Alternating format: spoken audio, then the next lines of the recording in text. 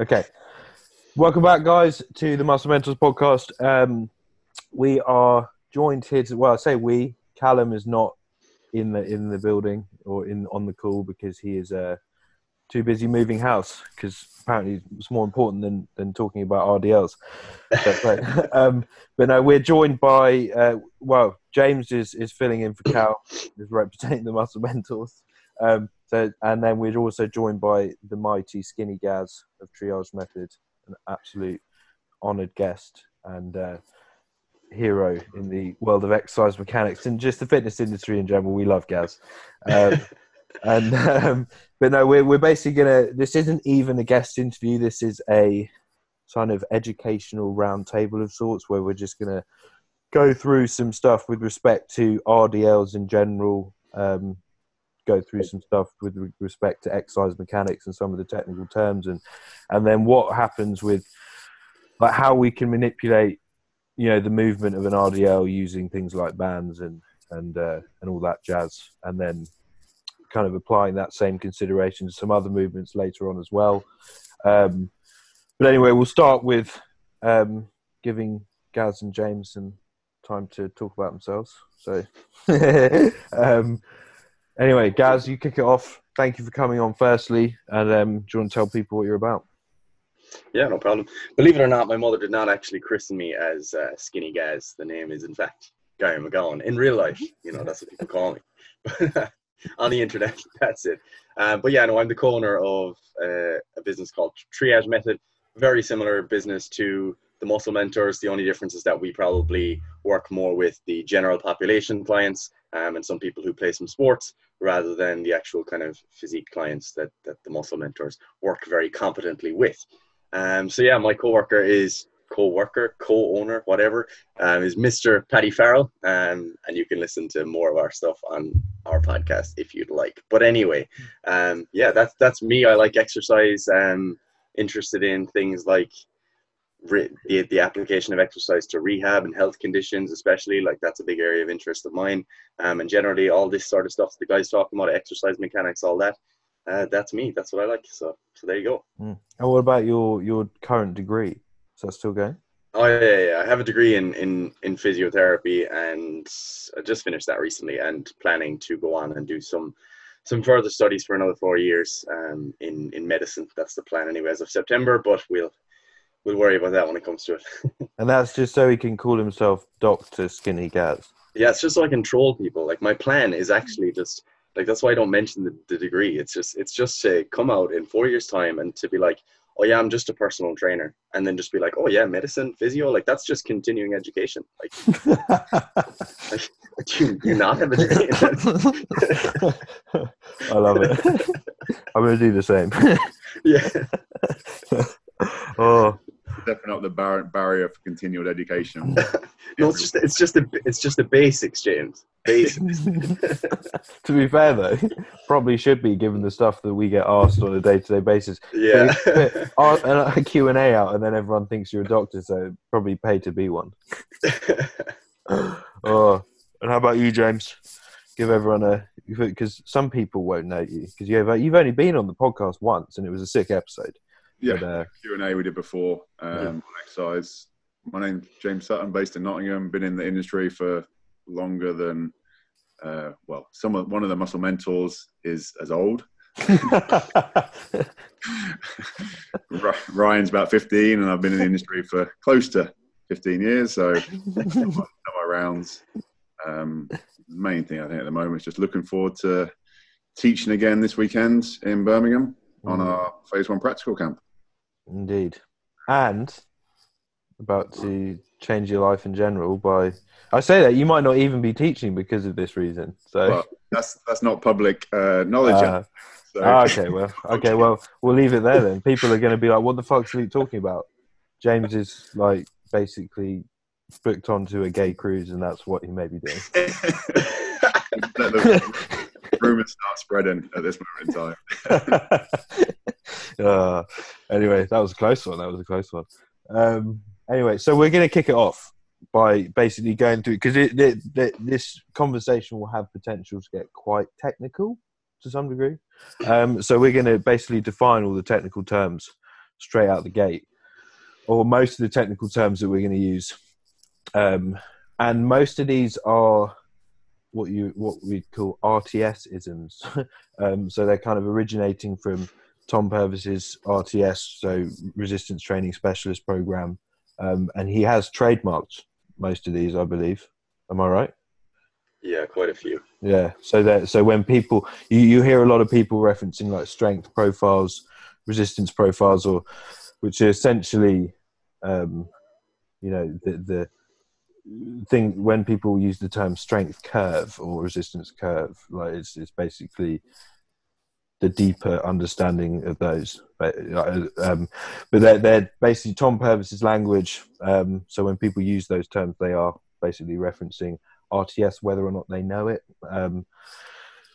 But I'll start with strength profile. James had a really good one for resistance profile, but strength profile was essentially what, if you saw it on paper, it's like essentially a graphical representation of where we're strongest and weakest throughout particular range of motion with respect to like whether it's a multi-jointed movement or a single jointed movement. So if we're doing like a bicep curl, for instance, that's essentially a single jointed movement, given that we're looking at the elbow flexors working on their ability to produce torque around the elbow joint.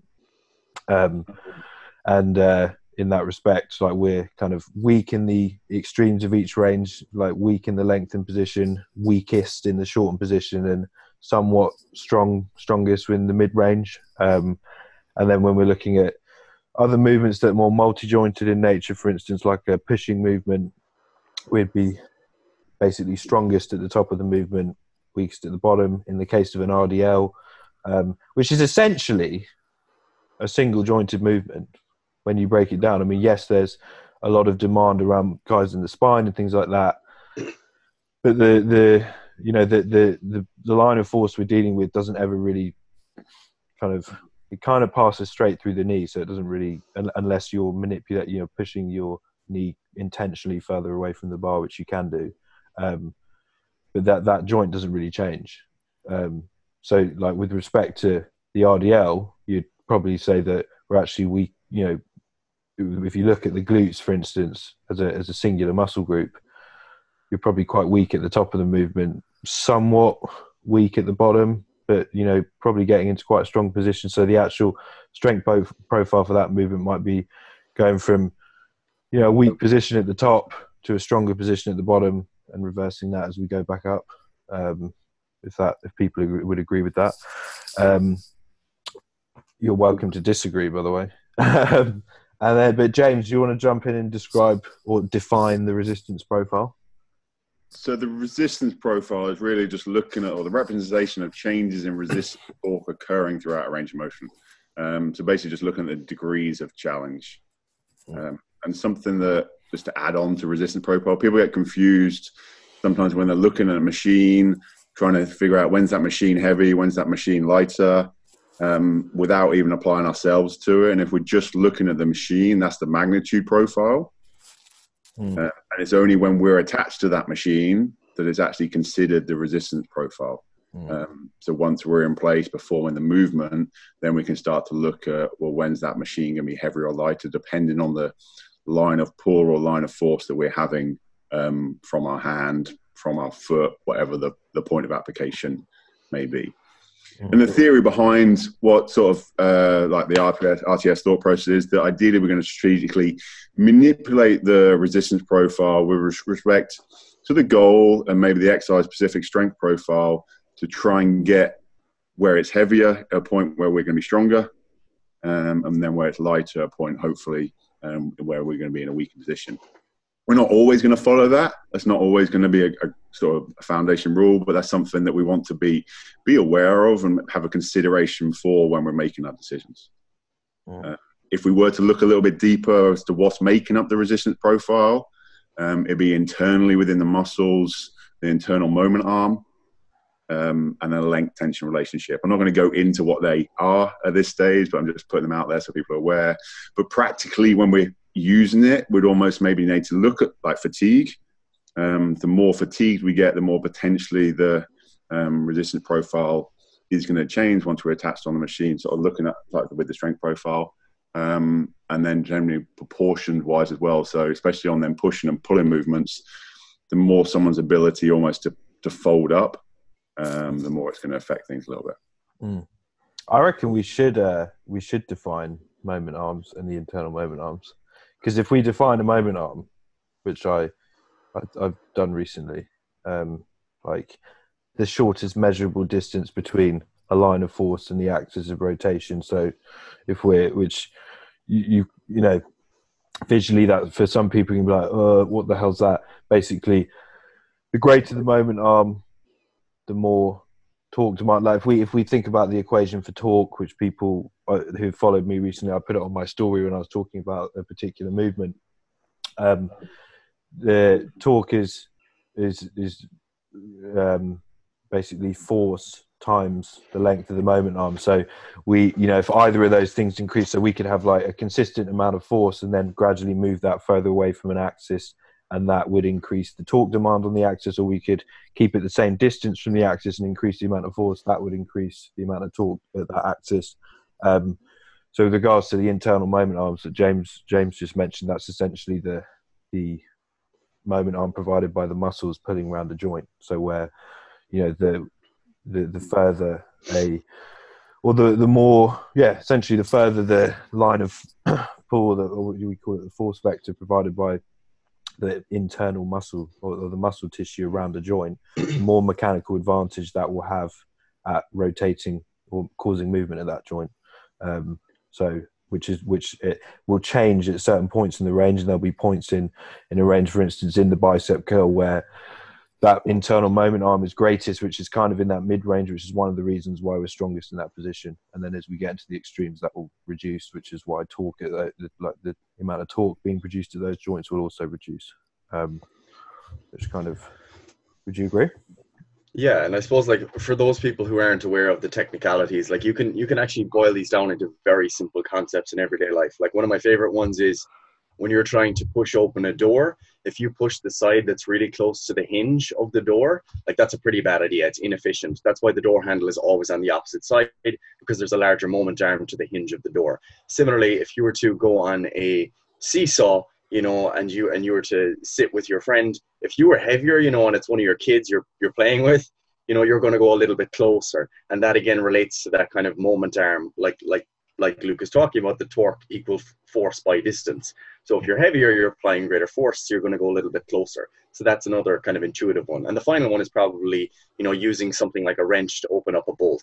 We generally use something like a wrench because it's longer and it increases the moment arm to that axis, which in this case is the bolt that's within whatever you're trying to unscrew.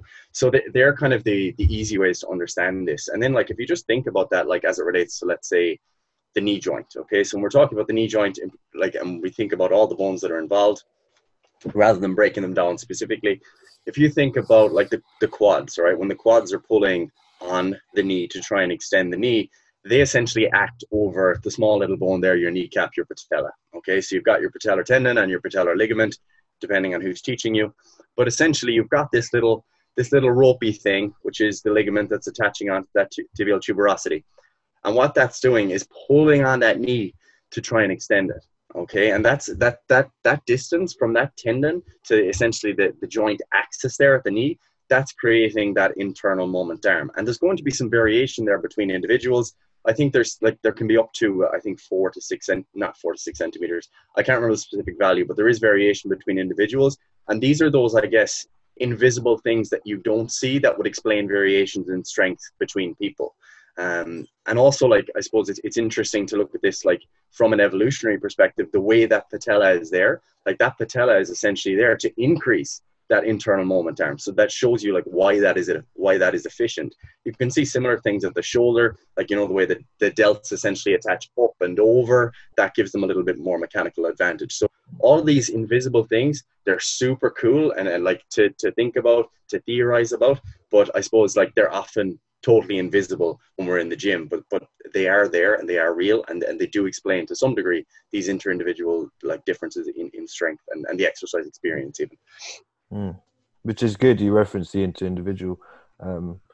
like differences, because we have like where people talk about strength profiles, resistance profile. Well, it's mostly strength profiles. They'll say like, you know, this is the strength profile for a bicep curl, and this is the strength profile for a leg extension, and you know, such and such. But that's kind of like an average, or like a guesstimation. Like everyone's going to be slightly different. Like I think Michael even talked about this on the last RTS I attended, where he was saying like he personally, when he's doing a leg extension, because of his internal mechanics and everything like that, he needs like a 45% drop off in load as he gets it to the top of the leg extension. Whereas you have Tom Purvis, the founder of RTS, who needs a 55% drop off, and like they need a drop off, but the rate, you know, the difference in drop off is gonna be different relative to the individual. So that like that's kind of getting too technical for this, but like understand that there's a lot of differences that go into this stuff, which Gaz just highlighted rather well. But it's cool as well, like when you think about it in terms of, I suppose, like, you know, most of your listeners are relatively well muscled, you know, so you, by being well muscled, like having a lot of muscle, like that even changes what's going on within the muscles and within the joints. So like this, like all of the internal physics, you could say, that's going on is changing throughout your training career. And I always find that interesting when we think about things like, you know, beginners coming into the gym and doing a bench press. Like if you're someone who already has massive pecs, like you already essentially have, I guess, more of an advantage to produce force in that bottom position versus the beginner who's just getting into the gym. So when the beginner is saying, oh, you know, I don't really feel comfortable to touch my chest at the moment, like it's hurting my shoulders and all this, it's like, it's important to recognize like that where you are right now does not necessarily make your experience like exactly the same as someone else who's a beginner. So like all that stuff is super important. Yeah. Amen. What are we thinking? Are we going to need to define inertia? What do you reckon? I think just if we're going to look at the application of bands, then we need to have a brief understanding of inertia, to potentially know that what effect the band may be having positively or as negatively in a sense on inertia. Okay, go for it. It's just this resistance to change. If an object's moving, it wants to continue moving in that direction. If an object's static, then it wants to basically stay static. I think that's as deep as we need to go really with it at the moment. So just knowing on anything. So if we're looking like a dumbbell, if we're performing a dumbbell press, and that dumbbell is obviously falling down to the floor in a sense as we're going down going down in the movement, then that dumbbell wants to keep traveling towards the floor. So the quicker we move on the way down, the more we've got to come up with to try and change the direction of that dumbbell. I think just at this stage, having that foundation understanding, knowing that then if we take that maybe pressing exercise and we do maybe a Smith machine press, and we go and put a band from the bottom that comes up and then increases in tension as we push through, that's going to accelerate that bar coming down. So there's going to be an increased inertial effect at the bottom because that band's pulling us into the movement. But if we were to put the band on the top, profile-wise, still very similar. We're still going to have it, say, lighter at the bottom and then heavier at the top. But that band now is helping decelerate it and helping slow things down. And I say when we start to look at almost that exercise equation that you looked at earlier, when we're looking at the resistance is the moment arm times weight, that's in a static scenario. But as soon as we've got movement, we've got the moment arm times weight plus or minus the inertial effects. So the ends of ranges when we're trying to stop it and then push it through, or we're trying to start it, we've got to have an idea of what effect inertia is or isn't having. And that's almost like the hidden, in a sense, like the hidden resistance, because it's like all these things that's so hard to see. That's another one that's extremely hard to see. And there was me going, do we need to define inertia? And they were talking about banding and stuff. That was an idiotic comment. I apologize for that. But I think, resistance to change is an easy way to think about it. So if something has a lot of inertia, it's got a lot of resistance to being changed in whatever direction it's traveling. So if it's traveling up and it's got a lot of inertia, it means it wants to keep going up because it wants to resist being changed from that direction. So that's a nice way of looking at it. I like it. Yeah, I think that's all the technical terms we need to define. Would you agree? Any others that you would chuck in there? No, I think that's good. Sounds good. Any Irish terms that we need to be aware of, Gaz? I don't think so. Okay. So in terms of why we'd use bands then,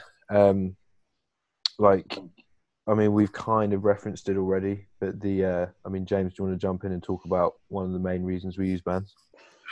The initial idea of using bands, or we can say like accommodating resistance, so things like chains and stuff like that would come into play, would be able to try and change the profile of the movement. So a change at what point is it going to be a bit heavier, and what point is it going to be a bit lighter. That was like the first thought to it coming in, and then people start using it in different ways. People start attaching to their bodies, around their knees, so many different places, around the hips, whatever it may be, around their shoulders to try and keep their scapula down, doing lateral raise movements, you name it. People try and bring them in different ways, but the initial reason almost there, I think they were brought in, was to try and change that resistance profile as we go through a movement. I don't think there's any considerations for the inertial effects early on. I don't think people thought that deeply into it, but that's something that as people have used them more, become more of an understanding that we need to be aware of the effect that's having.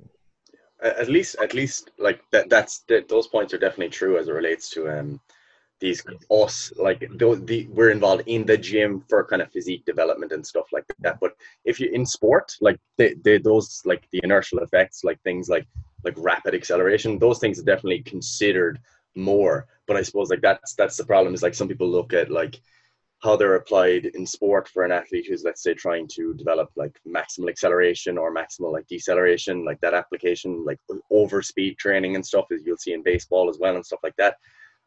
Like those applications are probably different to what we're talking about here. We're probably talking mainly about people you're interested in developing muscle tissue for health purposes or for physique purposes, or even just like maintaining a healthy body and a healthy musculoskeletal system in the long term. So you're definitely right in that sense, in that I don't think people ever think about it in relation to that. And I would even go even further and say that most people that are in the gym, the thing is we're trapped in a bubble. Like the guys and girls that you follow are people who are probably, they've been to RTS, or they have some awareness of like what a profile is. Whereas like most of the people in gyms using bands are using it because it gives you the squeeze, bro. You know, better squeeze. Tension. You know, doing lats or doing rows with bands because, you know, got to get that constant tension. So I think it's important to realize, like, you know, that we're definitely in a bit of a bubble here. We're talking about profiles and stuff. Yeah, the amount of times I've seen a band attached to like a plate loaded pull down. Because it gives me a better feel. I can feel that contraction more. So yeah, you just see it randomly applied to different things with no consideration of the profile. Yeah. There you go. I know. I was just gonna say, like, I've been there. You know, I've been that newbie in the gym, like just using bands on different things because like it feels good. Like, and you know, even as I got like a small bit more knowledge, it's like, oh yeah, you got to train everything in the shortened range. It's all about that shortened range. So I had some bands, you know, but obviously you just evolve over time. Some people are still stuck there, but you escape eventually. Yeah. Oh, that's one thing we didn't talk about actually. Actually, we can talk about it now. But that before we do, like, there's gonna be a lot of people out there, and I saw it. Someone, I think, tagged me in something the other day, or they sent me something the other day, and they were like, I think they were using cables. It was a dumbbell lateral raise or something. They were using cables instead of dumbbells, and they'd written, oh, the cables provide constant tension, as dumbbells don't. And I was like they I think they sent it to me to essentially just double check it was correct. And I was like, yeah, like no, in the sense of like a cable, like you're still going to get constant tension from a dumbbell, arguably, like even in the bottom position there's still going to be a tiny challenge, because especially if you have like a decent sized lat that's not actually going to prevent your arm from getting like fully in line with your torso. But you know, if you what the difference is like the cable provides a more appropriate or more efficient source of tension versus the dumbbell that kind of is a bit more inefficient. Same with bands. Like, you put a band on a machine, it doesn't mean it suddenly has constant tension. It means you've just changed the way that tension's being distributed throughout the range, which is a good and a bad thing. And you put it on a pull down or a row, then it probably isn't a great, like the most efficient thing, but you put it on certain movements and it can be a really good thing. But it's the constant tension thing is an interesting one, and it's definitely, like, we're pretty much always dealing with constant tension. It's just how that tension's being distributed. But speaking of which, we didn't talk about how fatigue affects strength profiles, which could be quite hard on a podcast. But if it, just knowing that the profile starts to flip round the other way. Yeah, I was going to say, you can do this pretty well, can't you? So just, if you guys can remember, Luke said initially when we're looking at a push-in profile, we're going to be weaker at the bottom of the movement and then stronger at the top. Partly we're going to be stronger at the top because of a structural strength, not so much a muscular strength. But the more fatigued you get, and hopefully some guys or girls who have really pushed to failure have experienced this, that you can get off the bottom. Hopefully you haven't used inertia or you haven't bounced off the bottom or anything, but you can get off the bottom of the movement, but you start getting halfway up and you just can't finish the rep.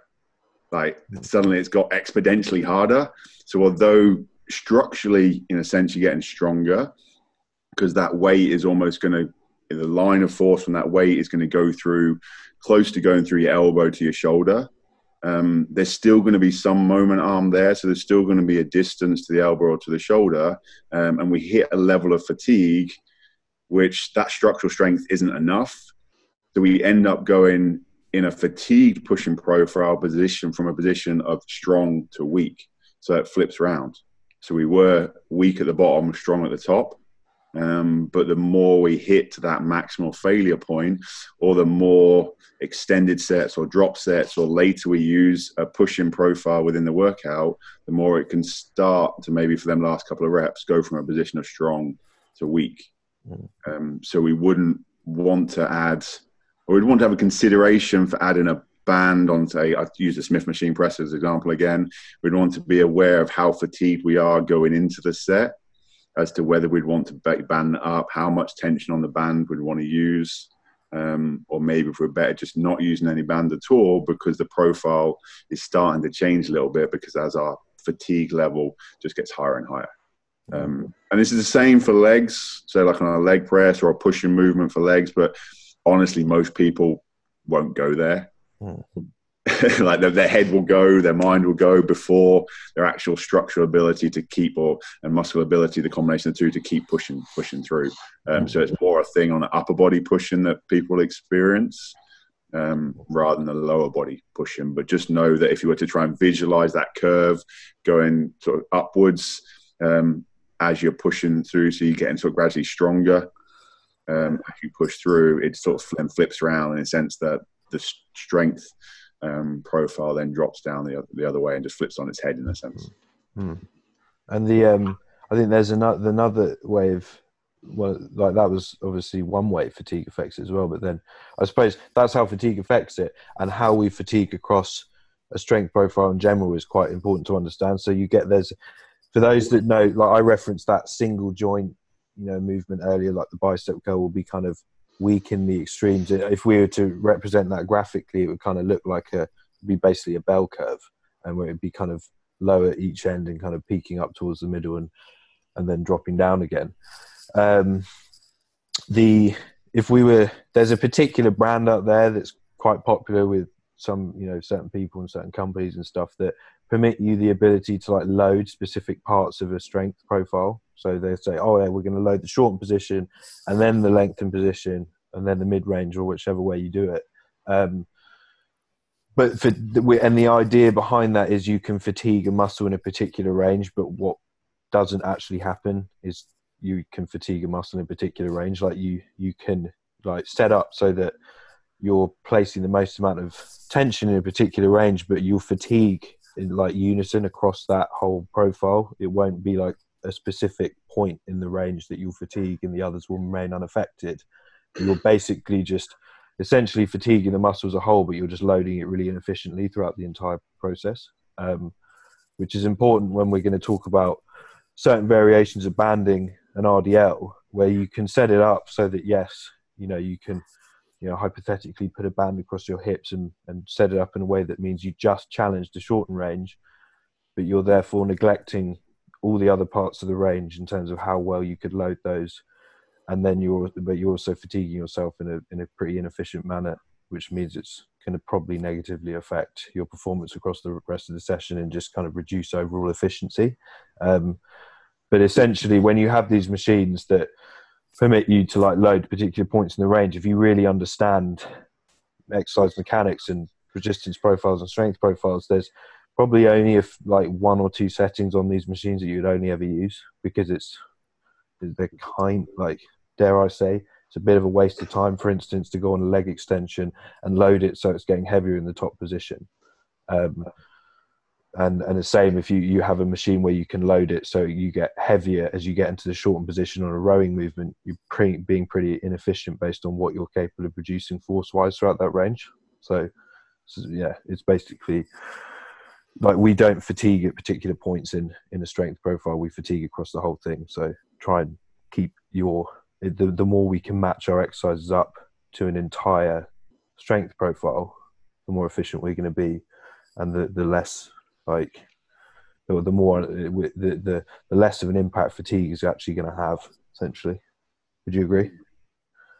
Yeah, I think as well, just adding to that, knowing that when we do fatigue, in a sense, we're going to drop off at both of the ends more than we'd almost drop off in the middle. Yeah. So going back to that leg extension example, if we're trying to just overload the shortened part, we're getting nothing out of any other part of the movement at all. If them top 2 inches are where we're trying to overload, then the strength there is just going to drop off so quick, and we could almost go all day in the middle. Essentially think of that sort of bell curve, and the 2 ends of it really drop off drastically, but in the middle we can keep moving and sometimes just keep things going. So yeah, if we're to load like that leg extension so it's getting gradually heavier as we go through, there's literally 95% of the movement where we're not getting anything out of. Yep. Amen. And it's the same thing you applied to multi-joint movements. And like, if we go back to that RDL, if you're going to band it, if we are getting mechanically weaker at the top of the movement, and we then band it so we're getting really heavy there, like, you might not be the most efficient thing. But okay, again, the only reason we're strong at the top point is because from a structural point of view. Yeah. Because that load is so close to us, not from a muscular type of body. So if we add that muscular challenge, then it almost gets to a point where we'd get halfway up in that mid-range where we're going to be super strong. And then as we'd normally get the drop-off, because that bar is getting closer to us, we've now got tension coming in, which is minimal from the band there. But if the glutes in its obviously shorter position, we know it's going to be weak there, so that could negate the potential benefits of the exercise in a sense. Yeah. Or just essentially mean that you're going to have to, create kind of a complementary profile across multiple movements, which is the same as like if we're presented with, if we don't have the tools available to create like a full range challenge across one movement, we'll always have to piece it together across a few.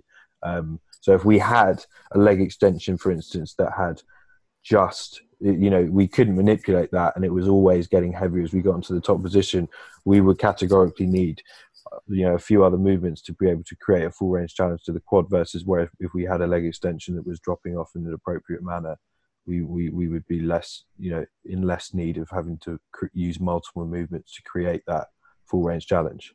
So yeah, if we're going to band the movement in a way that kind of neglects other points of the range, then we're going to have to find a way of challenging those other points in an efficient manner across other movements. Yeah, I like it. People are nodding for those that can't see. No. Yeah. So, but I mean, what are we going to talk about? Like the role that bands can have with respect to guidance, support, restraint, things like that. I think that's just in terms of how people use them sometimes, not necessarily knowing aware that how they use.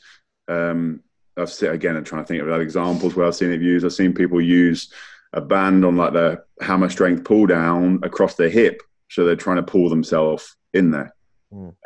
But say if you've got, obviously, unless you're at the absolute limit of the band and it can't increase in length anymore, there's still going to be some give there. So they're trying to create a stable position for that. But it's not as stable as really could be if you just use, say, a seatbelt that didn't have any give in it. Or if we're looking again at the banded RDL, if we're trying to teach the exercise and maybe add some guidance to the movement, that could be a good application for it, because it gives the people that ability to think about their hips almost pushing up and back. So bands could be potentially used in certain scenarios to add a sort of a guidance to try and, or virtual guidance in a sense, to help the client think about what part of the body's moving in what direction and in where, almost within space. Generally, they're not really used as a support to lock in, but again, you'll still see certain people trying to use them. The example I gave earlier, sometimes you see people almost, I've seen them like standing on a band and having the bands around their traps to try and lock their traps down when they're doing a lateral raise. So don't use their traps, bro. So you don't allow them to go in. So it's just that different application you'd see within different gyms within the industry that wasn't necessarily for their initial purpose, but start to get used nowadays. Didn't you do one a while ago, Gaz, where you were leg pressing and you had like someone holding a band around your knees, like going so that you could? Yeah, about I think it was like 3 years ago. Me and Paddy did that. It was kind of like 50% trolling and 50% serious. But like in general, I probably wouldn't recommend that. Like I don't think like it's if you're super well held down on the leg press in terms of like where you're actually sitting, maybe that's beneficial. But it kind of otherwise you kind of run into the same problems that we'll discuss when we talk about like the banded RDL. Like it's a similar story with, I see a lot of personal trainers do it here in Ireland, where you set up a quote unquote like sissy squat, where you essentially do a bodyweight squat, but you have a band around the knee, you know, pulling from the front, pulling anteriorly, so that it's almost like, oh, this is like a leg extension at the top. But again, you run into the same issue where you're essentially going to fall forward before the resistance is in any way useful, because you don't have that support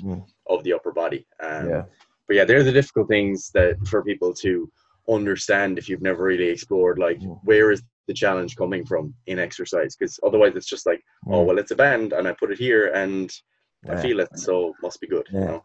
Yeah, there's a common one that just reminds me of, where people put a band like round a rack in front of them, and then they put the band around the knee, and they kind of just stand there. They just kind of extend their knee. Yeah, that's the one. That's the one. But that actually does challenge the quad, but it's because the resistance is coming from the floor, like the foot. With regards to friction on the floor, there's a lot of friction in that scenario, which is creating the challenge. The band's just kind of able to do so, but it's still not the most efficient exercise. And that won't get your VMO jacked. Are you sure? If you already have jacked VMOs, it might you might be able to make that claim, but no one's ever going to be able to test it, are they? It's what got me my VMOs, bro. But yeah, like this is like what we'll talk about. There's like different, depending on where we're, points of application of effort. It's usually not, we'll talk about a hip thrust at some point, I'm sure. Like it isn't the bar that's providing the challenge, it's something else. But anyway, in terms of properties of bands, how much percentage deformity is happening? What are we going to talk about there? I think that's just in terms of application, very, very simple, but people don't consider it. It's just the band you're using on the machine, on yourself, or however you're using it. How much is it changing length? And is it near its elastic limit? Because it doesn't gradually increase in tension. When it gets near its elastic limit, it'll exponentially just shoot up, and it won't necessarily get any longer, but the tension could still be increasing when it does reach that. And people never really seem to try and have an appreciation for the starting length of the band compared to the finish length, and then looking at the relative range of movement they go through.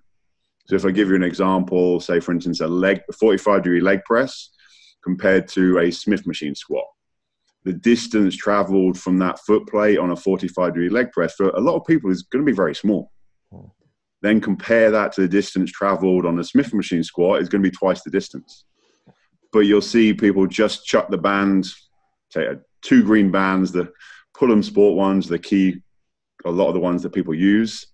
I think they're 41 inches are the key ones that people generally use. They'll attach 2 of them together, put them around the back pad. And depending on getting on there, it could be a taller person, a shorter person, they're all going to use the same setup.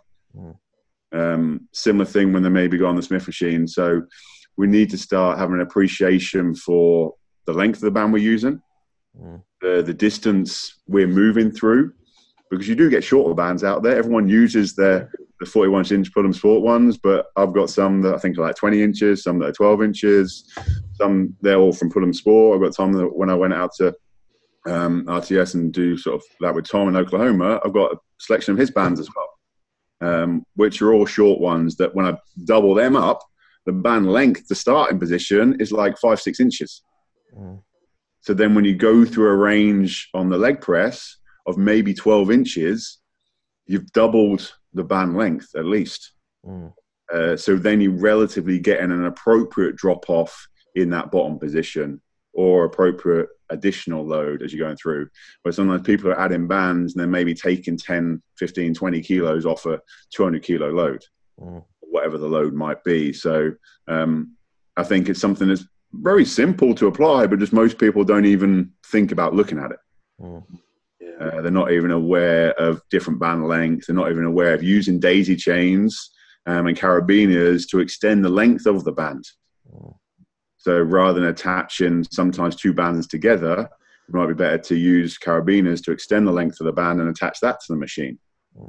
And the longevity of the band is going to last longer as well, because as soon as you start attaching bands together and putting around bits of kit, bits of metal, there's a likelihood that at some point in time they may snap or go. And the last thing you want that is a top banded leg press, and have that leg press come down and squash you. Which is a big one. Like people use bands all the time that kind of have like tears in them and stuff like that. Like the minute, and Michael's always saying this on RTS when he talks about this, but like the minute you get even a single tear in a band, just chuck it, because it's not safe.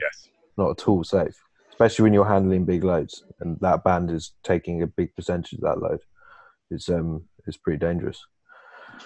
But the daisy chain's a funny one, because I routinely see people setting daisy chains up, and it like, because like Tom Purvis obviously pioneered it. I think Hypertrophy Coach made it popular. We use it. I think all 3 of us have used daisy chains at some point, and then our following have used them as well. But we kind of get people now that like use daisy chains where it's more of just they clearly don't understand how to use it, and they'll be I've seen people setting up like Smith machine presses where the band doesn't actually ever touch, doesn't actually ever increase in tension. They've kind of just got this band hanging on a daisy chain that doesn't do anything, or maybe it touches the bar very, very slightly, but maybe it takes off 5 grams of weight, but that's it. So like if you're getting into the like using daisy chains and manipulating band lengths and doing all that stuff, then make sure you understand that the point of using them is to be able to really be specific about where that band is kicking in and how much load it's being able to take and things like that. And so it's not something to just fuck around with for no reason. I think it's having the idea as well going into it was, are you trying to use it to change the resistance profile? Are you trying to use it to look cool, increase the effect of inertia? Because at what point is that band kicking in throughout the range, and then how much does it kick in as well? So we've got to try and, before, rather than just randomly applying it, knowing the reason behind why we're applying it as well. Nice. So we're thinking band placement. I mean, should we transition this into talking about an RDL now, like specifically? Yeah. What do you reckon? So, Gaz, what do you reckon about? Well, I mean, we can just talk through. I mean, we've kind of talked through a regular RDL and like assuming it's essentially a single jointed movement with respect to the hip extensors. yes, there's a challenge to all the guys in the spine. Yes, there's some demand around the knee, but not, tiny demand, and that all depends on how we're positioned there. Demand around the upper back in the sense of like in the scapular musculature, holding the bar and things like that. But like the movement itself, we're essentially going from like a weak position at the top to a pretty strong position at the bottom, because we're not really going to be reaching, like maximal hip flexion. If we're in like a knee extended position, we're going to be somewhat limited by like passive insufficiency of the hamstrings. So we're not probably going to be getting into an extreme range of hip flexion that would permit a huge drop off in strength there. Just a backpedal a sec. What's passive insufficiency? Passive insufficiency would be, damn it. Have you got a really good, easy definition of passive insufficiency, Gaz? Really good, easy definition. I would just simplify it as like especially when you have a multi-joint muscle like the hamstring that crosses the hip and the knee. If you essentially lengthen that at both joints, it's not going to be very good at producing force. That's my quick and easy definition. So essentially we've lengthened the in this instance, we've lengthened the hamstrings from the hip, and we've lengthened it from the knee, or lengthened them from the knee. So, and that, like, given that it's essentially 3.5 hamstrings, we're talking about the big three: biceps femoris, semitendinosus, semimembranosus. They're all getting into a pretty lengthened position that isn't going to permit any further lengthening, but also it's going to permit a very poor degree of force reduction, which, you could then make the case that we are getting into a somewhat weak position. But the fact that the glutes, we've got the adductors, like some of the bigger hip extensors, which are able to contribute and probably have a little bit more mechanical advantage in that position, we'd still be safe to say we'd be quite strong at the bottom. It's just going to restrict the range, which is why if we went into like a knee flex position, like in a hip thrust, we would probably have more range at the hip, because we're removing that challenge of being having passively insufficient hamstrings. So anyway, so we're kind of going into that, what would we say, strong position at the bottom, weak position at the top.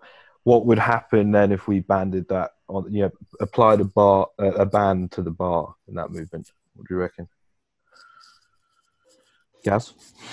Yeah, like essentially, if you're applying a band to a bar, yeah, that's right. Yeah. If you apply a band, some sort of band or accommodating resistance to an RDL, we're essentially just moving at that one joint, the hip joint primarily.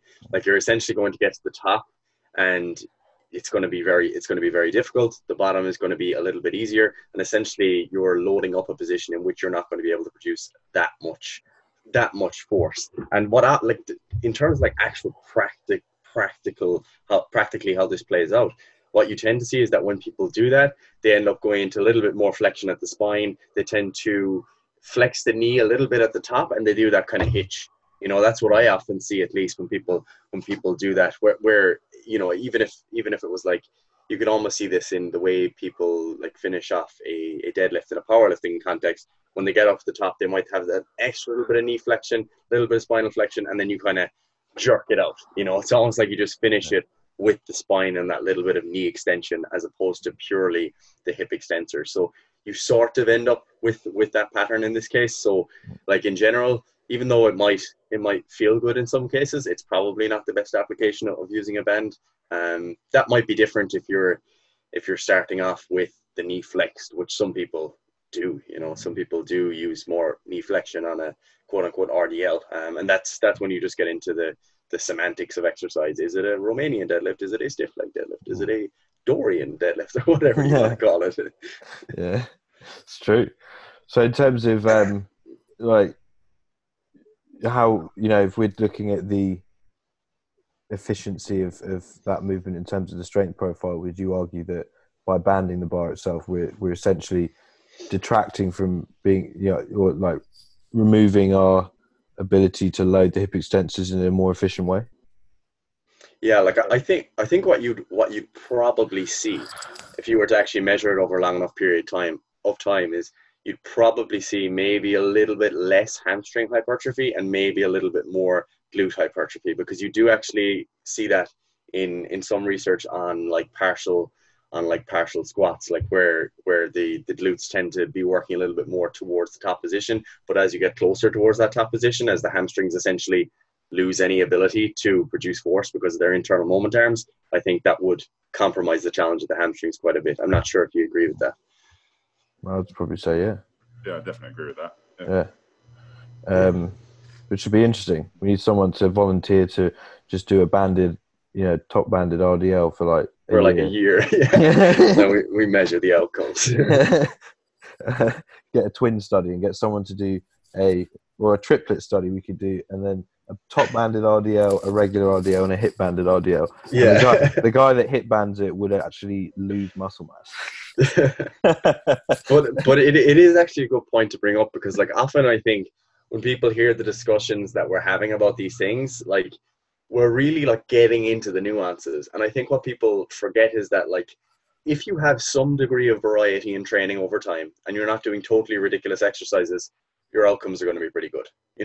Once you train hard and you sleep well and you eat enough calories and protein, etc., you're going to have pretty decent outcomes. And it's very difficult a lot of the time to quantify exactly what difference the things we're talking about might actually have, because one of the things that we're talking about a lot is things like resistance profiles.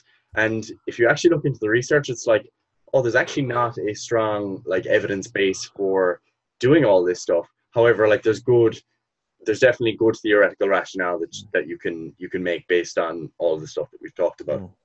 But there's also secondary effects in that as you begin to change the way in which you apply resistance at different ranges of motion, that can also have effects on regional hypertrophy. And then you might expect to see different areas of it sounds very bro sciencey, but different parts of muscles growing differently because of the way in which the resistance is applied. So I think that's an area of this discussion that's probably hasn't been discussed very much, that I think you'll see a lot more of in the future. Because I think if you were to purely actually go only down this line of optimizing the resistance profile of everything, you could potentially actually lose out on some hypertrophy benefits as well, in some parts of muscle. So you can definitely make the case for having things that are less optimal at points in time as well, I think. So there's an argument for variety for sure. And I think that as well comes into tempo definitely enters into that. The difference, and it's I'd largely wager it's down to inertia. You get people doing movements that are somewhat suboptimal, but they're kind of accelerating through eccentrics and then having to stop that load really aggressively at the bottom. That is going to cause a different response with regards to someone who's kind of doing slow, deliberate reps. There's different things going on, which is that's probably going, I don't know, further than we need to go today. But the conversation for another day. That'll be the next SkinnyGaz episode. But I forgot what I was going to say there. So with regards to the band on the bar, one of the things, it kind of goes back to what James was talking about in terms of the percentage of deformity in the band and the elastic limit. If we're applying a tiny band to an RDL, to the bar in an RDL, the increase in tension from that band is probably so minimal that it's not really going to change the actual effect of the movement. If we're applying a huge band, it is going to, the increase in tension in the band is going to probably be enough to kind of overcome that the structural strength that we'll have at the top from being longitudinally loaded. But so I think again it comes down to the type of band you're using. There's going to be people that are applying a little band, and if you want to keep doing that, go for it. It's probably no different to just doing a regular RDL, really. We're probably maybe adding a few kilos of extra load at the top, but given how much stronger we'd be structurally at the top, depending on where you place that in your workout, of course, in regards to fatigue and stuff, but it probably won't make a big difference. Do you agree?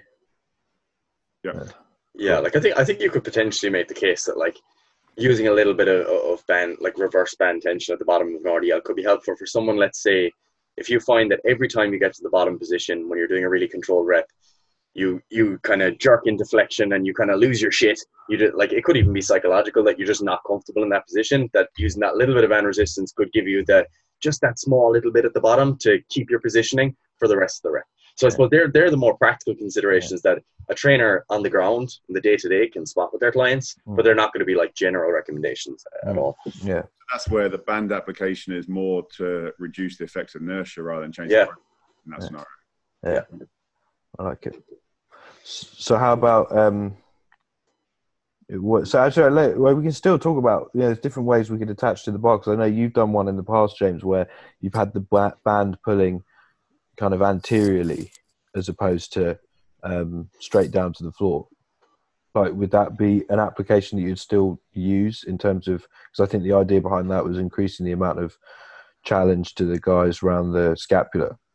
So that almost, you end up having to do the opposite thing to with a band around your hip pulling you backwards. You have to lean back excessively to make that band do anything, because if not, it'll just pull you forward. Yeah, which would essentially make it more of a quad challenge now. But the depending on how heavy the band was. But then like having, I mean, I've done that. I remember when you posted that. Yeah. I remember doing it. I had other people do it as well. And it does, if you get, enough, there's definitely a bigger demand on the guys around the scapula, but it just becomes the fact that once you put too much load on the bar, it kind of negates the presence of the band. But then also if you use too heavy a band, then it just becomes a challenge to stay upright. So it's not a thing. You've got to excessively lean back when you start getting a challenge from the band. Yeah. So, I think that's, so that's banded on the bar in kind of, vertical manner. Horizontal manner, we used to call that. It was kind of horizontal banding. Reverse banding, again, we talked about there briefly in terms of like reducing inertia at the bottom of the movement. Again, essentially providing the same intervention that banding it from the bottom up would provide. How about banding it around the hip?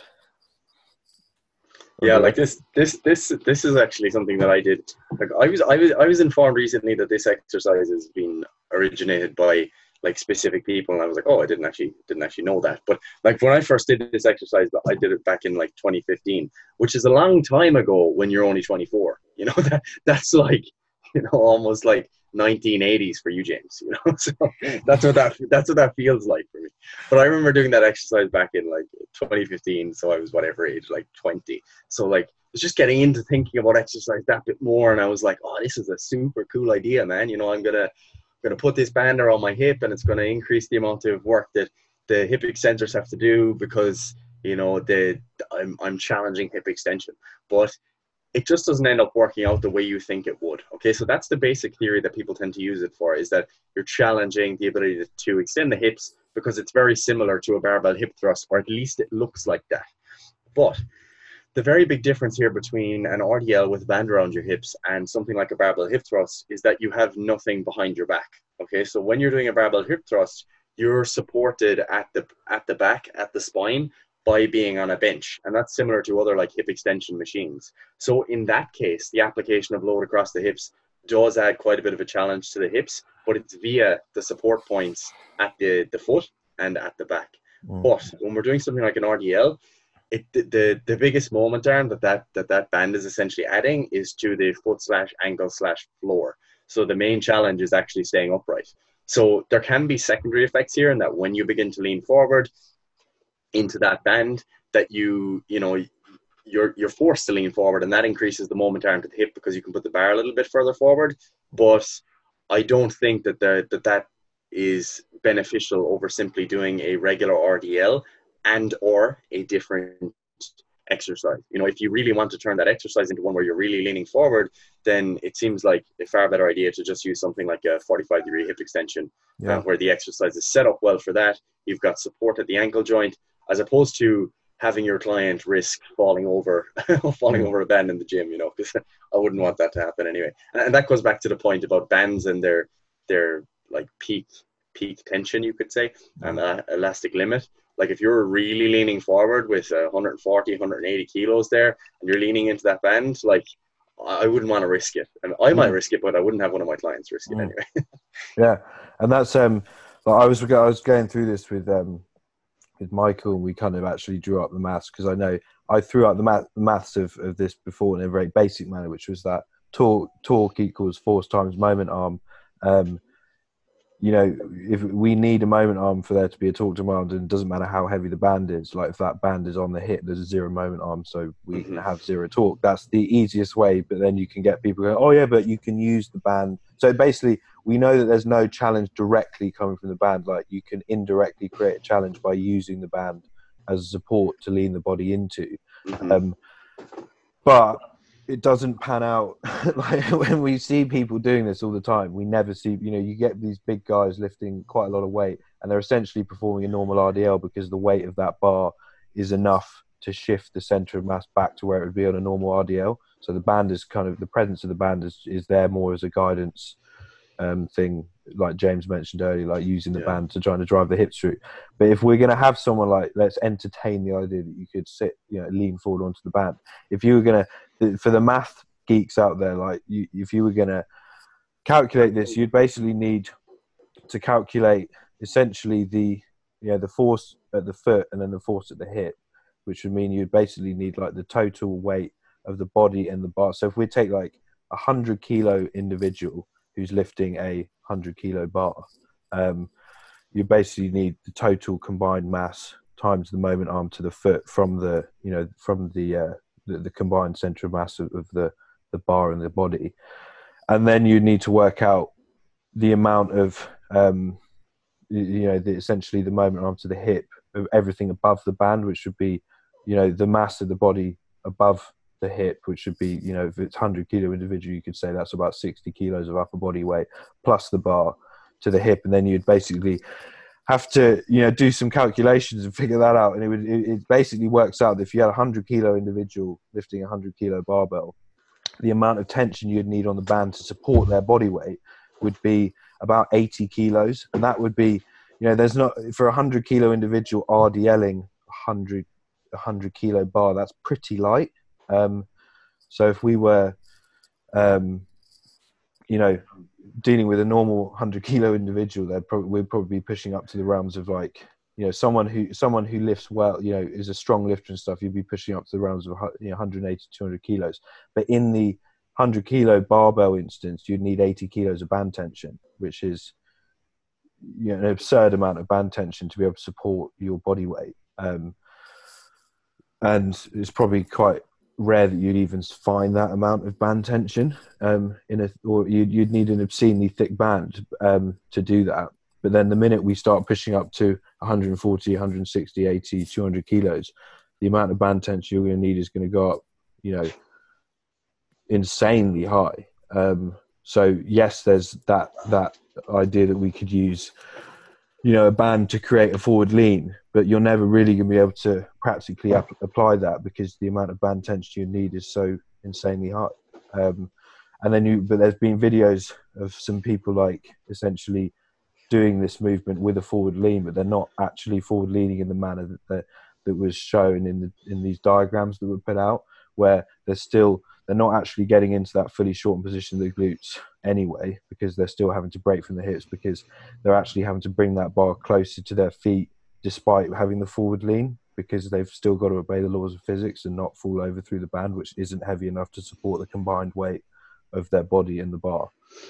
So it's basically to use a hip banded variation of RDL, if you're light enough, if you're a 40 kilo woman or 40 kilo female, 50 kilo individual using a pretty insignificant amount of weight, you might be able to facilitate enough of forward lean because you wouldn't need that heavier band tension. If you're trying to load the glutes in any sort of efficient manner, you're not going to be able to find enough band tension to support that unless you just use something that was able to receive the weight of the bar and your body efficiently, which would just be a 45-degree hip extension bench. So if that's what you're going for, just use a 45-degree. So that got quite technical. Bottom line is there's no real reason why banding yourself around the hip in an RDL leads to any more of an efficient challenge than not. So I think we can put that one to bed. Yeah, and that's good news for people as well, because I always think of this in terms of taking a scientific perspective on exercise should not always be about adding in more things, okay? Because that makes people's lives harder. If you used to worry about doing more exercising and adding more to exercises, then that's just more frustrating and more burdensome for the individual. Yeah. Like ideally, in an ideal world, you'd just be in a gym where all machines were set up perfectly for everyone, and you just go away and train. You never think about any of this. You know, that's the ideal world. So like, don't think that, oh no, I can't do a banded RDL anymore, or I shouldn't because the boys said it's bad. It's like, you should be like, oh no, this is great. Now I don't actually have to bother adding that band. I'll just do the exercise and get the benefit. It's like simple. And we've already established, so if we had a normal RDL where we're kind of reasonably strong at the bottom, getting into a weaker position, and that exercise is going to be hardest at the bottom, and it is getting easier as we go up. That's close to a full range challenge for a lot of people, so that's actually a pretty efficient movement. And if you then add a band around your hip to try and only target the top position, the short position, which comes back to what we spoke about earlier with how fatigue affects the strength profile and everything like that, how we fatigue across the strength profile, you're going to be neglecting, like, you by training just a short position, you know, you're not really doing anything more magical. Like, you're still going to be fatiguing yourself in other parts of the range, but you're not going to be challenging yourself there as well as you could. So it's basically just detracting from how efficient you can be in the gym. And like, there's no motive here in terms of, like, it's like what Gaz said. The only motive here is put out, you know, information that makes people's lives easier when it comes to structuring sessions in the gym. There's we're not trying to plug the fact that we use a particular movement in our programming or anything like that. Like, this is just like, here's a movement that people do, and here's what's actually going on, and here's why here's how you can be more efficient, and it's probably just by removing the band. And if you're someone who, you know, look at like people like JP, look at people like Cal, look at people like people unintentionally do it. There's a lot of people that are RDLing with a band around their hip, and they're using a considerable amount of weight. It looks like a normal RDL because it is a normal RDL. The weight of the bar is so much more than the weight of the band. So all they'll be like, Cal uses it in his because it's just a guidance, you know, it's something for him to focus on in terms of the direction of driving his hips. If you want to use it for that, go for it. As a method of providing extra challenge to the hip extensors, it's not at all efficient. Comes back to that thing initially, like using it more as a guidance, as a virtual guidance to guide the motion. Rather add load to the exercise. And there's going to be people out there that really, really still refuse to accept this, and that's absolutely fine. That's their prerogative. Like, if they want to do that, go for it. It is maths. Like, some of the smartest people in the industry of exercise mechanics and in the realm of exercise mechanics, all would, you know, that I'm not saying, like, you know, referencing us indirectly there. That's not us. Like, some people like Tom Purvis, like Michael Goulden, like, I mean, I would put SkinnyGaz in there, but he wouldn't take it. Most definitely. You know, Jacques Taylor, these guys that have been studying this for 20 years, they know the maths inside out. They would, you know, they agree that putting a band around your hips and RDL, there's no rational reason why you do it, and mathematically it doesn't make sense. And ultimately, exercise mechanics, as much as people like to look at it as kind of an airy fairy cool practical thing, it is maths. And if you're trying to argue against maths, it's a bit silly. But if you want to make an argument for something because it it fits in with what you're trying to do as a company, then go for it. That doesn't mean it's right. But you should just, like, in general, like, it's exercise. Like, you should never, ever, ever, same with nutrition, attach yourself emotionally to a specific exercise, because it just doesn't matter. It's irrelevant. They're all made up. Everything. Like, they're all literally just made up. I don't care if it's a back squat, if it's a deadlift, if it's a bench press. Like, it doesn't matter how much you love it. It's just made up. Okay. So, like, it goes back to the same more basic discussions that obviously most of your listeners are so far past at this point. You know, most trainers in most gyms are going to be like, bro, squat, bench, deadlifts, machines are for pussies. You know, like that's what you're dealing with 90% of the fitness industry. Like, that's most people's perspectives, and it all stems from not being able to step back and detach yourself emotionally from things that are a little bit more objective. You know, things like exercise, things like nutrition, the underlying principles, the underlying science. If you only care about truth, then this is a much easier process, because you can just be like, oh yeah, actually cool. I used to tell all my clients to do that exercise, but now I won't, and I'm going to tell them I was wrong. You know, I do that all the time. As I said, I've done the banded RDL. I've even done the banded RDL, haven't we? Yeah, I've even done the thing you talked about, James, with the band around the traps. You know, with the lateral raise. Like, I did that years ago because I thought it was such a good idea, because you don't want to use those traps, bro. So we've all done these things. We've all done these stupid things. And I think one of the things that can be intimidating for listeners sometimes is they think that people like us are looking down on them and saying, ha, you're all idiots. But no, it's more like me looking back at my former self and being like, God, you idiot. Let's make sure other people don't make those mistakes. Literally. Like that is the goal. That is it. We're like, that's the whole reason. Is like, all we're trying to do is save you from making the mistakes we've made, which is like, you know, that's you know, I mean, if you don't want us to do that, then say we won't do any more podcasts like this.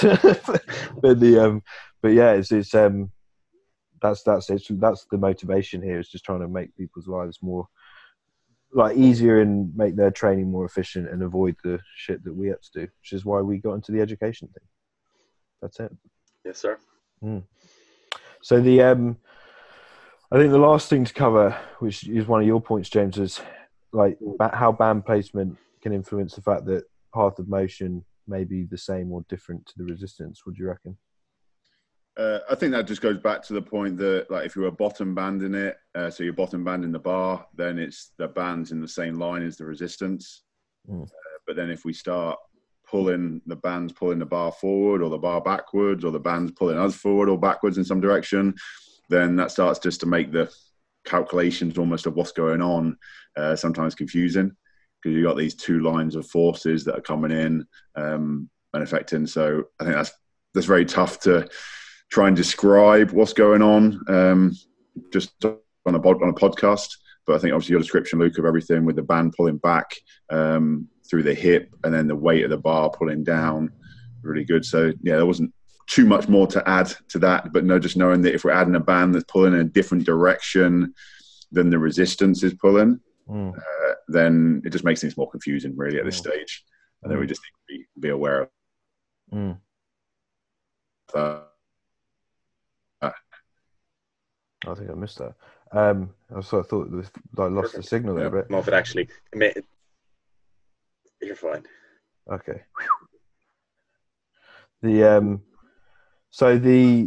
I think what you just said there kind of threw back, because I don't think there's going to be people out there that are like, let's just clear this up now. If we put a band around our hip, they're going to be like, oh yeah, but it's pulling me back. Like we said, there's no moment arm to the hip. I think I covered this loads. I can't remember what the Gaz did, but the biggest challenge is the fact that it's pulling your whole body back. So the challenge is to the feet. So where we have that, that thing where we're having to lean forward, that's just a orchestrated solution to not falling over. And if people want to test this, I said it on my story, put a band around your waist, hand it to your mate, and get your stand still, and then get your mate to walk back as far as he can with respect to how far that band can stretch. And there'll be a point where you'll tilt forward to stop yourself from falling over, but once that band tension's heavy enough, you're going to be flat on your ass. So put something there to catch you. But the biggest challenge is to the ankle. So it's like where we spoke about, it's a challenge to standing up once the band is heavy enough. That's it. So that's pretty much covered. I think we covered everything we needed to there. So we pretty much covered everything there, but there was one area we didn't really go into enough depth on, just after listening to it back, which I know has come up in other people's discussions of this movement, and I thought I'd attempt to clarify things here.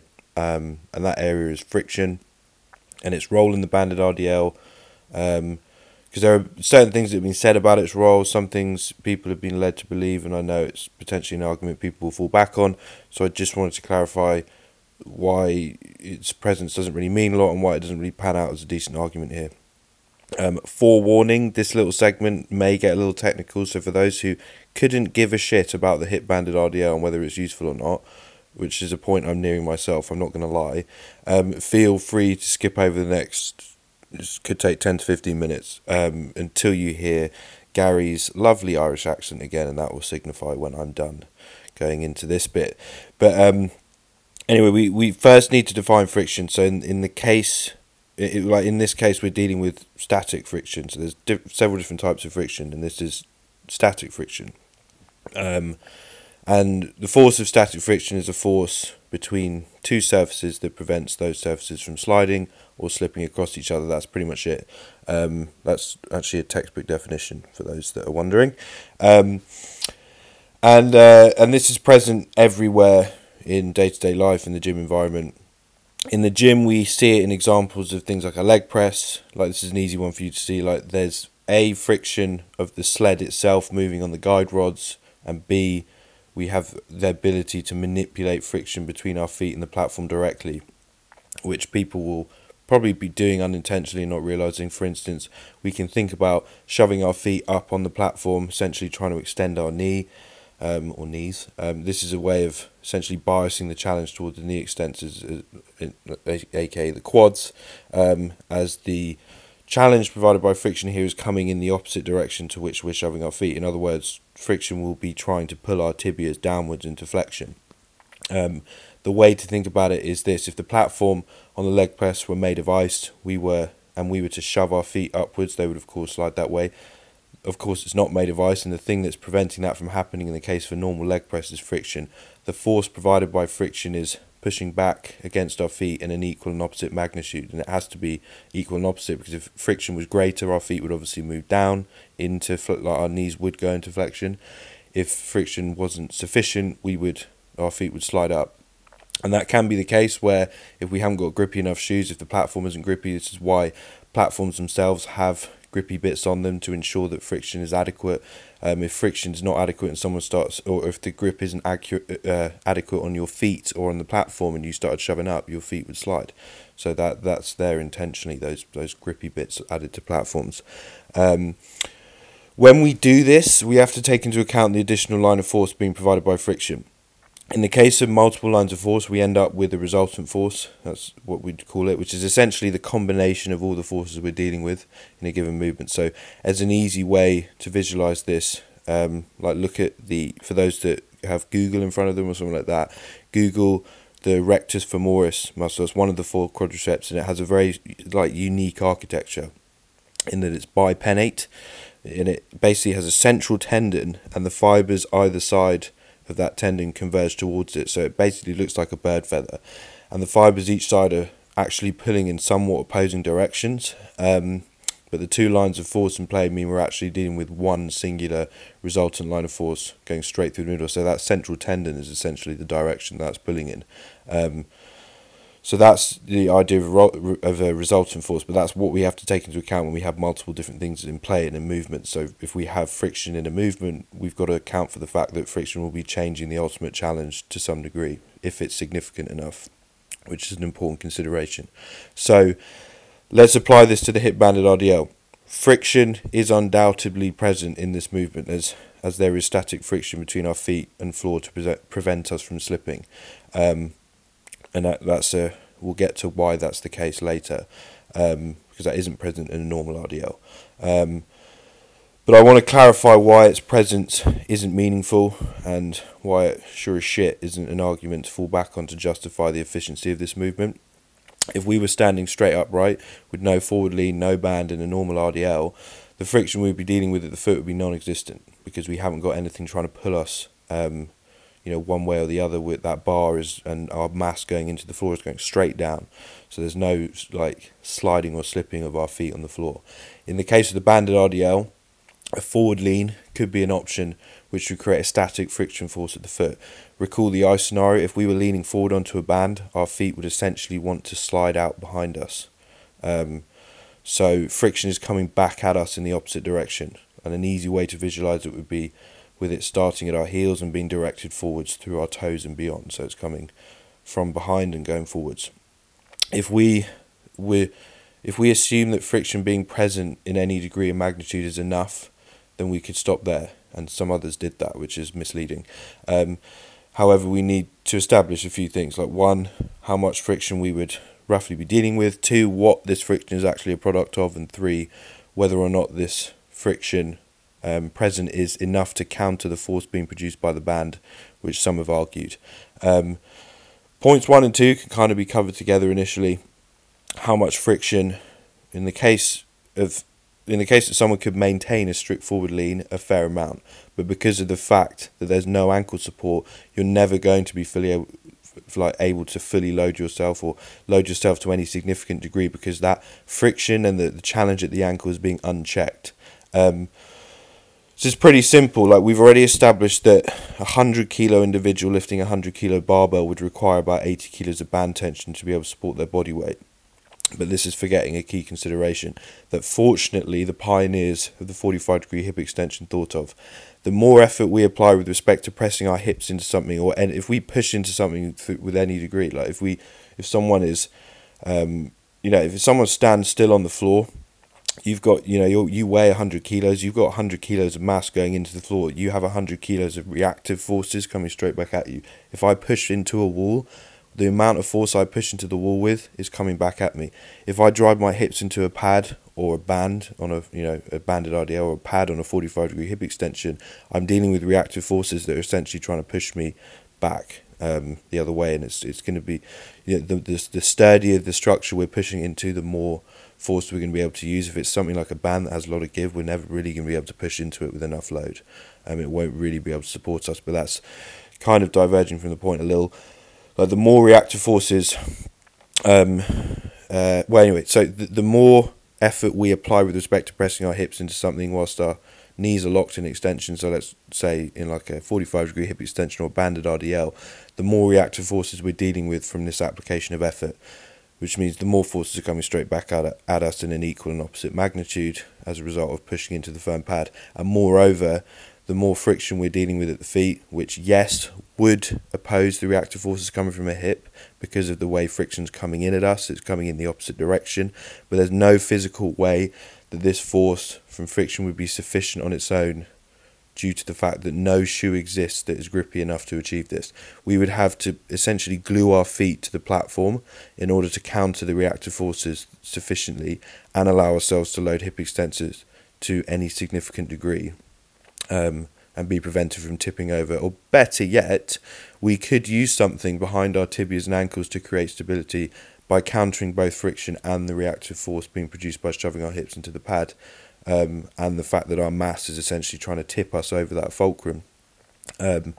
What is this device, you ask? Which people surely are like, oh my god, if something existed, that would be insane.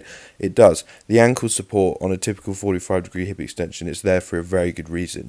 If someone wants to know what I mean, work up to your max load on a 45-degree hip extension with the ankle support, then try it without, and make sure there is someone there to stop you from face planting, because without the ankle support, that's what's happening. So basically, if you can do like 140 kilos or something on a 45-degree hip extension, like, that's a lot, but I've seen people do it. Let's say a more realistic load, if someone can 45-degree hip extend 50 kilos, and that that's quite challenging for them, because you're dealing with quite a lot of your body weight over that axis as well. So 50 kilos plus the mass of your torso. Do that with the ankle support, remove the ankle support, and try that as well. That would be a pretty hard task, because the ankle support is categorically needed to get that output from your hip extensors. We need that extra stability. So what tends to happen in a hip banded RDL? As we discussed, either the weight of the bar exceeds the weight on the band so much that the movement becomes a regular RDL, as the centre of mass is basically shifted back to where it would be on a regular RDL, somewhere between the bar and the foot, on the feet, slightly biased towards the bar if we're lifting significantly more than our body weight. And that obviously changes depending on how much load is on the bar. If the bar is less than how much we weigh, it's going to be shifted, probably biased towards our body weight. If the bar weighs more than what we weigh, it's going to probably be the bar itself. Someone attempts to do a forward lean. So in the case of someone attempting to do a forward lean, which has been done recently on social media in an attempt to demonstrate and justify this movement, if you watch these demos back, you'll see that the bar is still having to be held pretty close to the hips in the top position, and the glutes aren't getting anywhere near anywhere shorter than they would on a regular RDL, because the lean that's happening is not whole body lean. It's coming from only the upper body shifting forward, so they're essentially just tilting forwards from the body and slightly flexing through the spine, whilst the bar and the hips stay over the feet, because the band is not heavy enough in any of these examples to support the combined load of the body and the bar. We all have to obey the laws of physics, despite what we can draw in stick figure diagrams. In the case of a 140 kilo barbell being lifted by a 100 kilo man, you'd need about 110 to 120 kilos of band tension, not 120 pounds, which was shown where they obviously tried to preempt this argument. So 120 pounds on the band will not do that, which is why that movement didn't pan out as the diagram suggested. In both these scenarios, we can see that the friction demand at the feet is being negated by this shift of centre of mass, because the band is not strong enough to allow for a true forward lean. And in the case that the bar is heavy enough, it just becomes a regular RDL. So we have the combined mass of the body and the bar going straight down to the floor, and there's no real challenge to our feet being sliding one way or the other. So we know that static friction isn't going to be present. Like the rest of point 2, this kind of transitioned into what is friction actually a product of. The static friction is a result of the forward lean, not the band. This friction does not exponentially increase with the amount of forward lean present either. The more we lean forward, friction will increase, but it will get to a point where that is still not enough to save us from face planting, because we need the ankle support. Why? Because the more we lean forward, the more of our total mass is shifting away from our feet, which means the effective friction we'll be having will be less and less effective, and eventually that mass or the mass of our body in the bar will far overpower the small contribution being provided by friction, unless we find a way to glue our feet to the floor or provide support at the back of the ankle.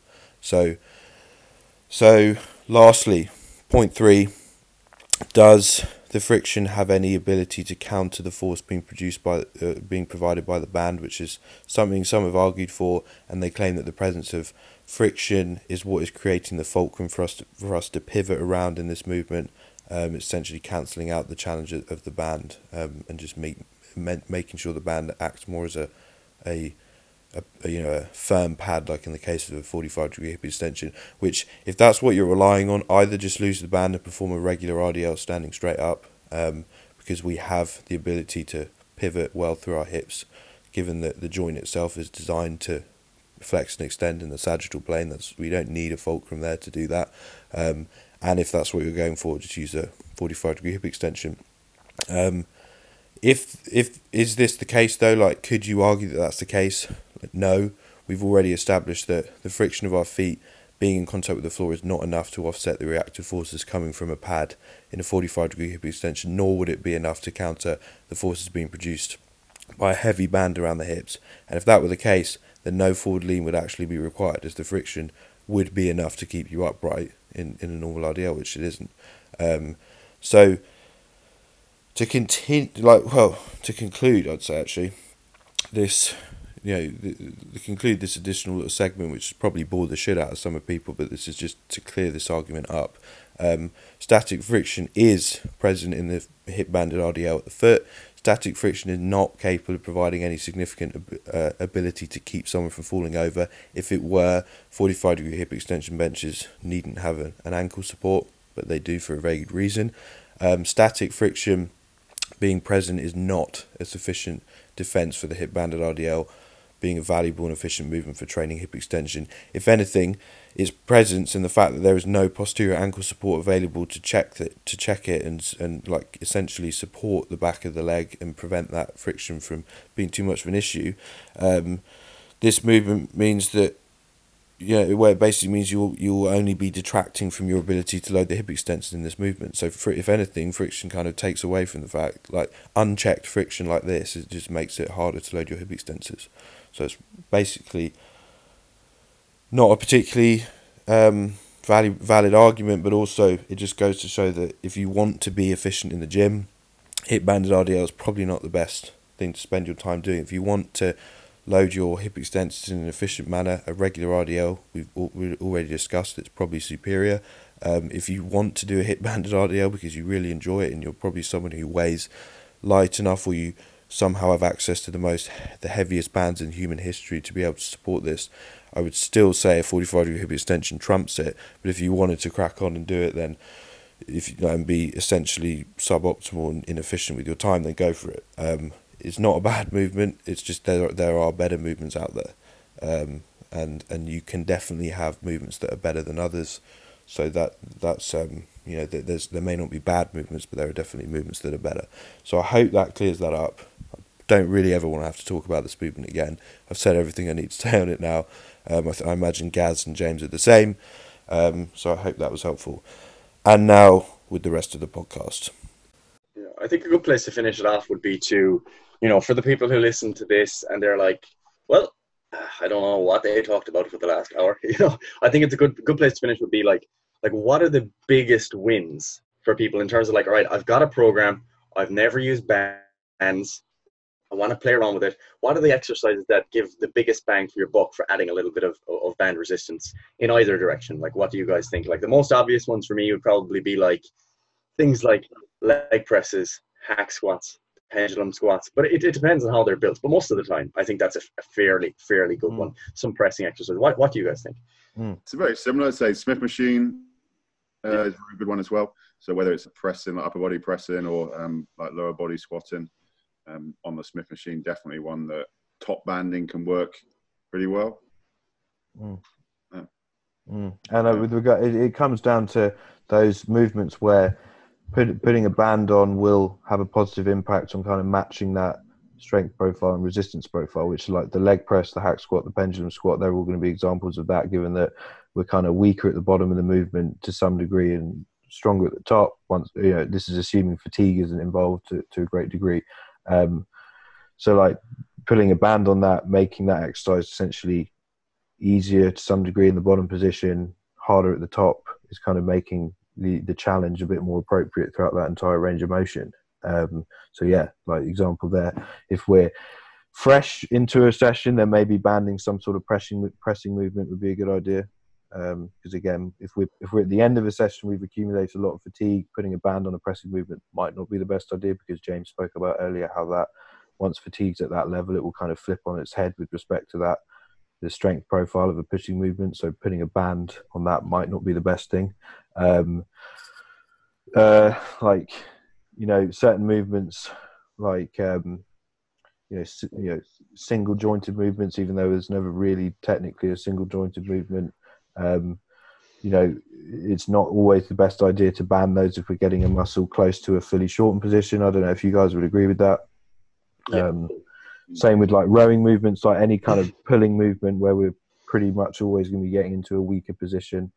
There'll be machines that don't necessarily drop off, but adding a band to that won't help the situation. So I think banding kind of pulling movements isn't a good idea.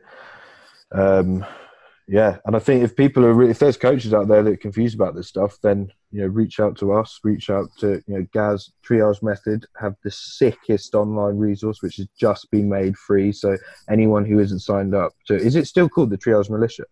Yeah, we're just gonna have it on our site as just like articles, and there are a number of articles on like the basics of exercise mechanics and stuff, because I don't think like many people have actually put that into like written format out there. So like just basically showing people like basic examples of like why torque matters, blah blah blah, the basics. Because I think you actually do only have to understand a few key concepts and then really dig into application to be able to apply this stuff. Like that's my experience anyway, is that like a few key concepts of like understanding things like torque, moment arms, knowing where the line of force is. If you can like gather a few of those concepts together and then just go into the gym, a lot of thinking, a lot of applying, and it's actually relatively easy to understand all that stuff, I think anyway. Yeah, and like so Gaz and Paddy's website, triagemethod.com. Yeah, triagemethod.com. Yeah, check it out. There's some sick stuff on there beyond just exercise mechanics. Actually, I've been signed up to that for like 2 years now, I think.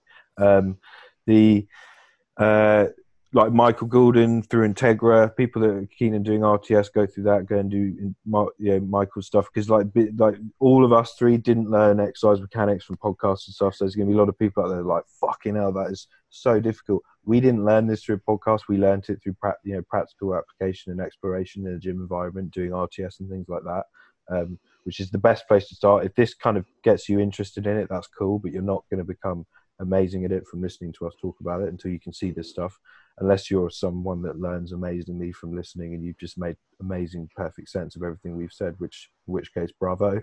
But then there's also our course as well, shameless plug, like we teach our own practical courses. We've actually got one this weekend, like James said, but there's another one in September, or 2 in September. But for people that are interested in learning about this in a practical environment, then again, get booked onto those.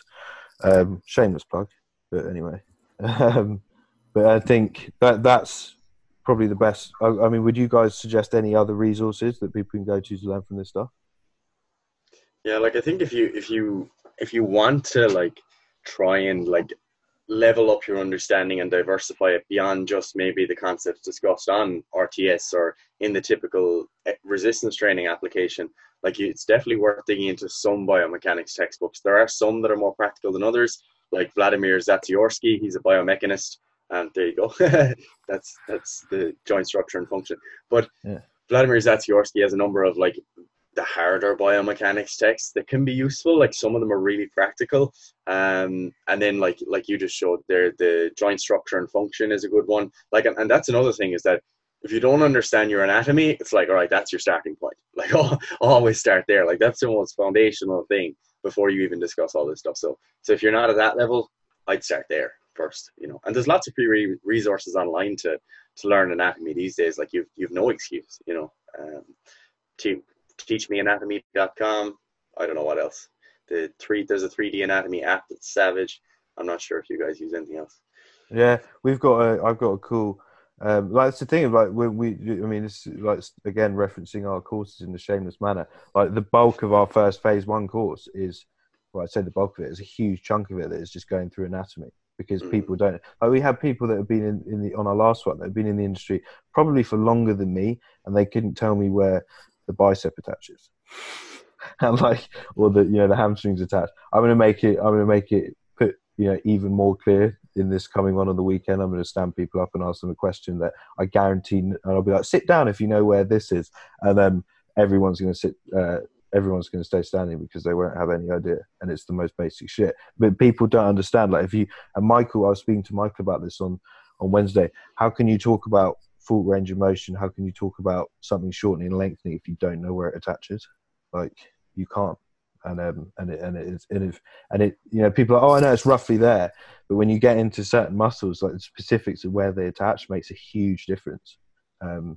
Like tiny, in a few centimeters in like origins and insertions can change, give a muscle that on paper has one action, potentially 2 others.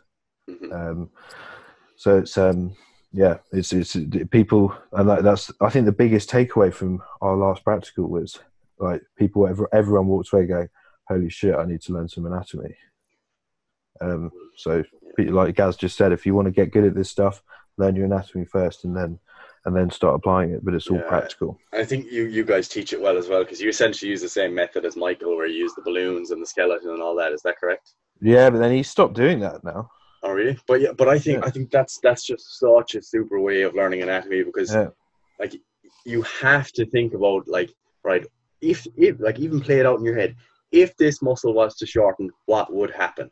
Like forget what it says in the textbook. Just ask yourself, because so often you'll find that it goes so far beyond what the bullet points are in the textbook, because it's like, oh, this is actually all position specific. A good example of that is like the adductors. It's like they're called the adductors, so everyone's like, oh yeah, they just adduct the hip, and then it's like, what if the hip's in flexion? What if it's an extension? And it's like, oh shit, it does everything. It's like, oh, this is amazing. So that's where it gets interesting, I think. Yeah, that was the one I just referenced as well. Like the different, really? Well, no, in the sense of people go, oh yeah, the adductors attached, the 5 adductors attached to the pubis symphysis. You're like, sweet, but then it's like the specifics of where those 5 attached. It means like 3 of them do some really cool shit and 2 of them do some completely different shit.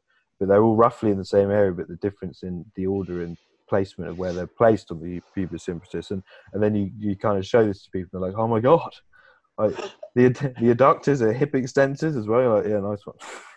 Nice one. But yeah, it's interesting stuff. Yeah, so that was awesome. So where can people find you guys? You can find me at, as Luke said, like triagemethod.com. We do the typical like online coaching thing. We also have a group coaching program and education, as Luke alluded to, articles on our website and our podcast as well. SkinnyGaz on Instagram. I do post some stuff there. Trying to post a bit more kind of like the more in-depth exercise stuff these days, because I generally don't put out that stuff.